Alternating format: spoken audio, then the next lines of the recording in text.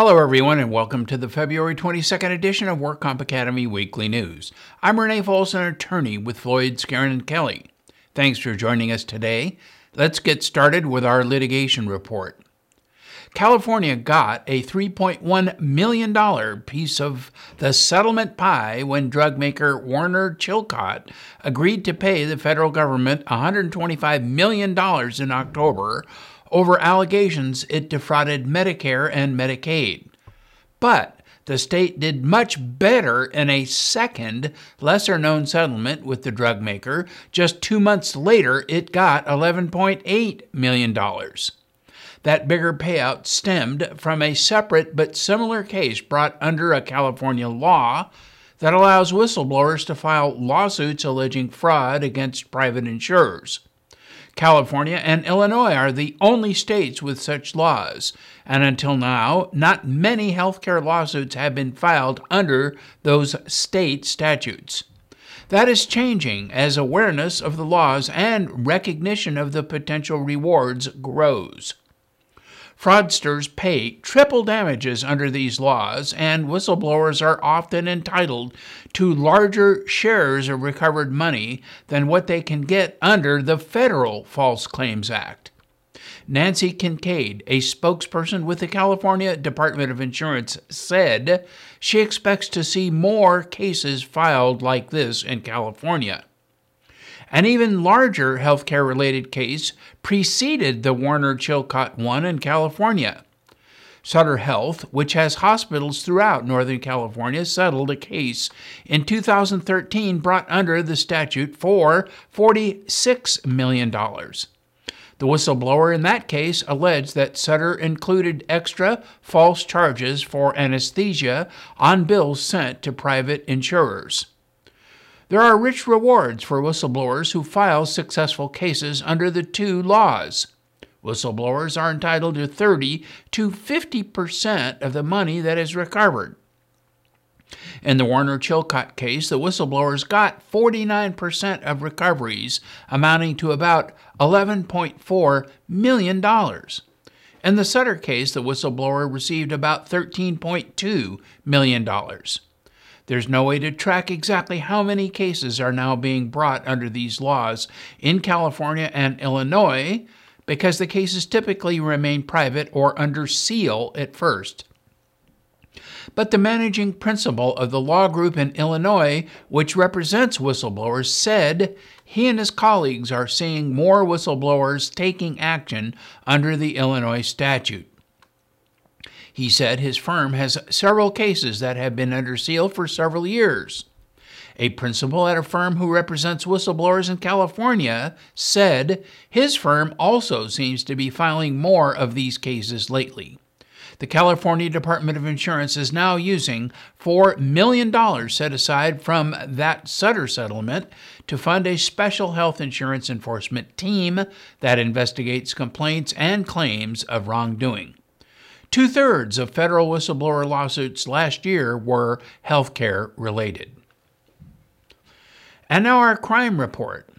The federal government reacted to a spike in utilization in prescription compounding that has led investigators to an estimated $2 billion in fraud in claims to TRICARE nationally beginning in 2013.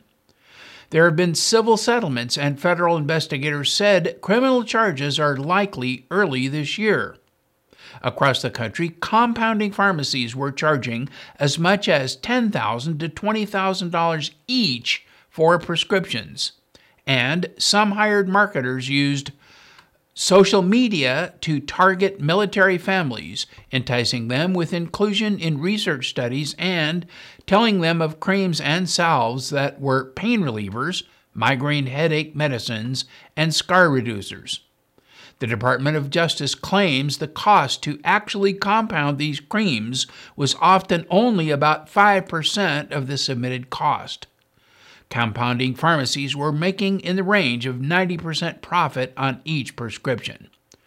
TRICARE costs for compounded drugs skyrocketed from $5 million in 2004 to $514 million in 2014 and topped $1 billion in the first 6 months of 2015. TRICARE went to Congress for help so the agency could make the payments, and rules were changed to make approval of compound prescriptions more stringent. The agency was on track to lose $2 billion in 2015 alone until the controls were put in place last May. The safeguards have resulted in a 98% reduction in TRICARE compounding medication costs. Of the $2 billion in estimated fraud, about $500 million is believed to have occurred in Florida. And since March, the U.S. Attorney's Office that covers Florida from Jacksonville to Fort Myers has collected at least $50 million in civil settlements related to compounding pharmacies. And now investigations are taking place in other states. In Mississippi, recently, about 1,000 federal agents conducted a mass seizure of about $15 million, as well as boats, cars, and airplanes, all related to compounding cases. But so far, Florida is the only state to have settlements. A Fontana man was arrested on insurance fraud charges following an investigation conducted by the San Bernardino County District Attorney's Workers' Compensation Insurance Fraud Unit. 45-year-old Jamie Gallardo is charged with a violation of Insurance Code 1871.4, Workers' Compensation Insurance Fraud. Gallardo was employed at California Coach and Body located in the city of Walnut. He filed a workers' compensation claim alleging he sustained injuries to his chest and back while performing his job duties, but investigators allege that Gallardo presented a knowingly false or fraudulent statement in order to obtain these work comp benefits. Gallardo was transported and booked into the West Valley Detention Center. This case will be prosecuted by Deputy District Attorney Scott Bird. If convicted, Gallardo faces 5 years in county prison. Arraignment is scheduled for March 24 at the Rancho Cucamonga Superior Court. A state correctional officer accused of playing baseball while collecting disability leave benefits for a foot injury has pleaded guilty to work comp fraud. Todd Phillips, a correctional officer with the California Department of Corrections and Rehabilitation, was charged with intentionally making false statements regarding his physical abilities and failing to disclose participation in certain events and activities. According to a Sacramento County District Attorney's Office, had his participation in those activities been known, it would have affected his work comp benefits. Phillips injured his right foot in 2010 while working for the department. He continued to work after the injury until he was taken off work by his doctors, pending a surgery on his foot in early 2012. After the surgery, Phillips continued to tell his doctors that he was unable to return to work because of pain in his foot.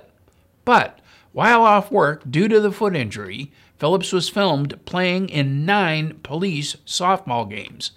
He was filmed running the bases, aggressively running to catch balls in the outfield, hitting his right foot with the bat, and pivoting on the right foot while swinging and hitting the ball.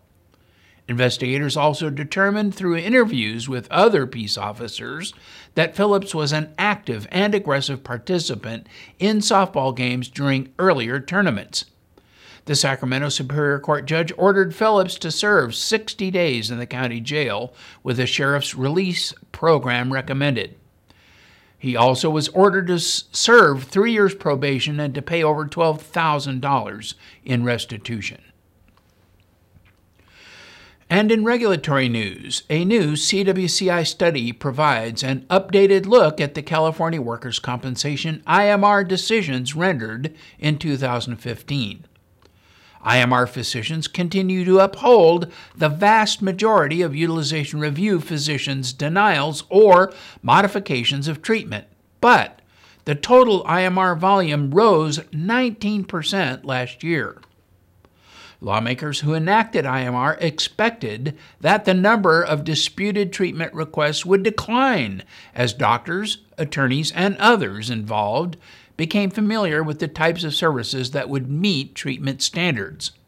But the latest data shows that after 2 years, IMR volume remains high, with over 26,000 more cases filed in 2015 than in the year before.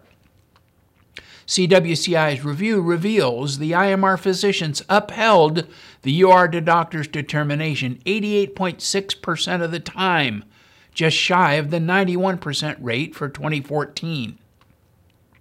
The mix of services reviewed by IMR physicians was also similar, with prescription drug requests accounting for half of last year's IMR decisions. Disputes over prescription drugs, physical therapy, durable medical equipment, injections, and MR, CT, PET scans accounted for 75% of all services that went through IMR in 2015. While surgery requests accounted for 4.2%, this was down from 4.7% the year before.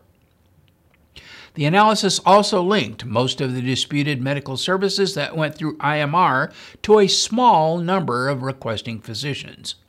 The top 10% of physicians named in the 2015 IMR decision letters accounted for 85% of the disputed service requests, while the top 1% accounted for 46% of requests. As in 2014, the new results also show significant geographic variation, with 34% of the IMR decision letters addressed to Los Angeles County recipients, even though only 22% of all claims came from that region. On the flip side, the percentage of IMR decisions was disproportionately low in rural areas of the state, as well as in the Inland Empire, Orange County, and San Diego. The DWC posted proposed regulations revising its workers' compensation information system regulations and electronic data interchange implementation guides. A public hearing has been scheduled for 10 o'clock Monday, March 28, 2016, in the auditorium of the Elihu Harris State Office Building on 1515 Clay Street in Oakland.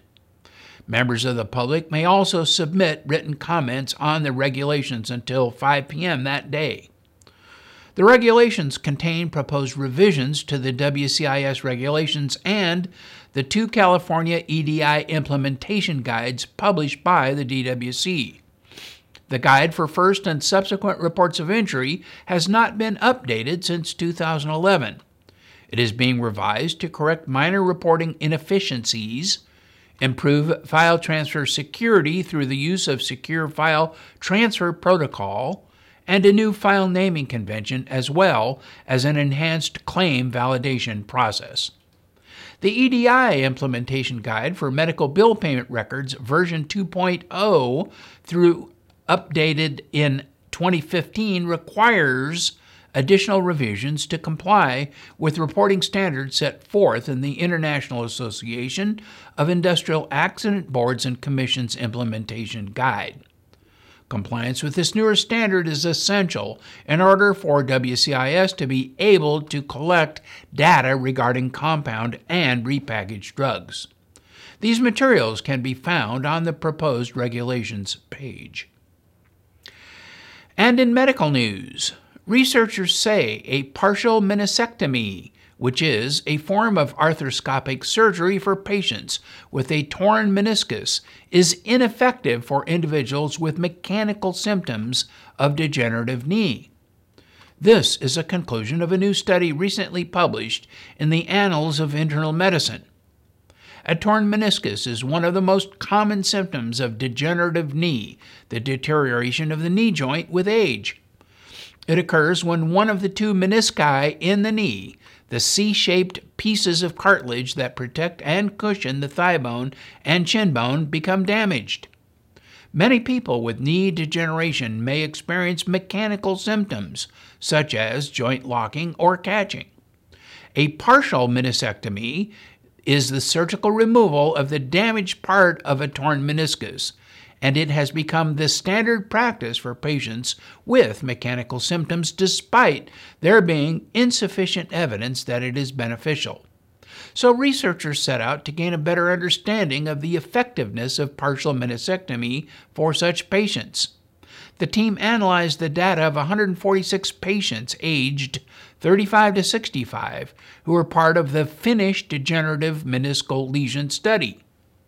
Each patient's torn meniscus was confirmed through diagnostic keyhole surgery. The patients were then randomized to receive either a partial meniscectomy or a sham treatment. And the research concluded that the partial removal of a degenerative torn meniscus does not reduce or alleviate mechanical symptoms when compared with sham surgery. Additionally, the researchers say their findings suggest that trauma-related meniscal tearing and degenerative meniscal tearing are two separate conditions and should be treated as such. And in other news, Ellen Sims Langelle has been named to succeed Michael McLean as General Counsel of the California Workers' Compensation Institute. Ms. Langelle received her undergraduate degree from UC Santa Cruz and her law degree from the University of California, Hastings College of Law. Ms. Langelle is currently a partner in the defense firm of Finnegan, Marks, Theophil, and Desmond in San Francisco and is certified as a specialist in workers' compensation by the California State Bar. She brings nearly 25 years of industry experience to the Institute, having specialized in appellate-level workers' compensation cases throughout her career. She has served as amicus counsel for the Institute and other organizations in a number of important cases. She was the editor of Workers' Compensation California Labor Law Digest 2014 through 2016, published by the California Chamber of Commerce, and has been a frequent speaker at industry seminars and conferences. She will begin working at the Institute in early April, which should make for a seamless transition as Mike McLean moves toward his retirement in late May. And that is all of our news and events for this week. Please check our website daily for news updates, for past editions of our news, and much, much more. And remember, you can subscribe to our weekly news podcasts and special reports using your iPhone, iPad, iPod, or Android device by searching for the WorkComp Academy with your podcast software. Again, I'm Renee Folsom, attorney with Floyd, Skeren & Kelly. Thanks for joining us today, and please drop by again next week for more news.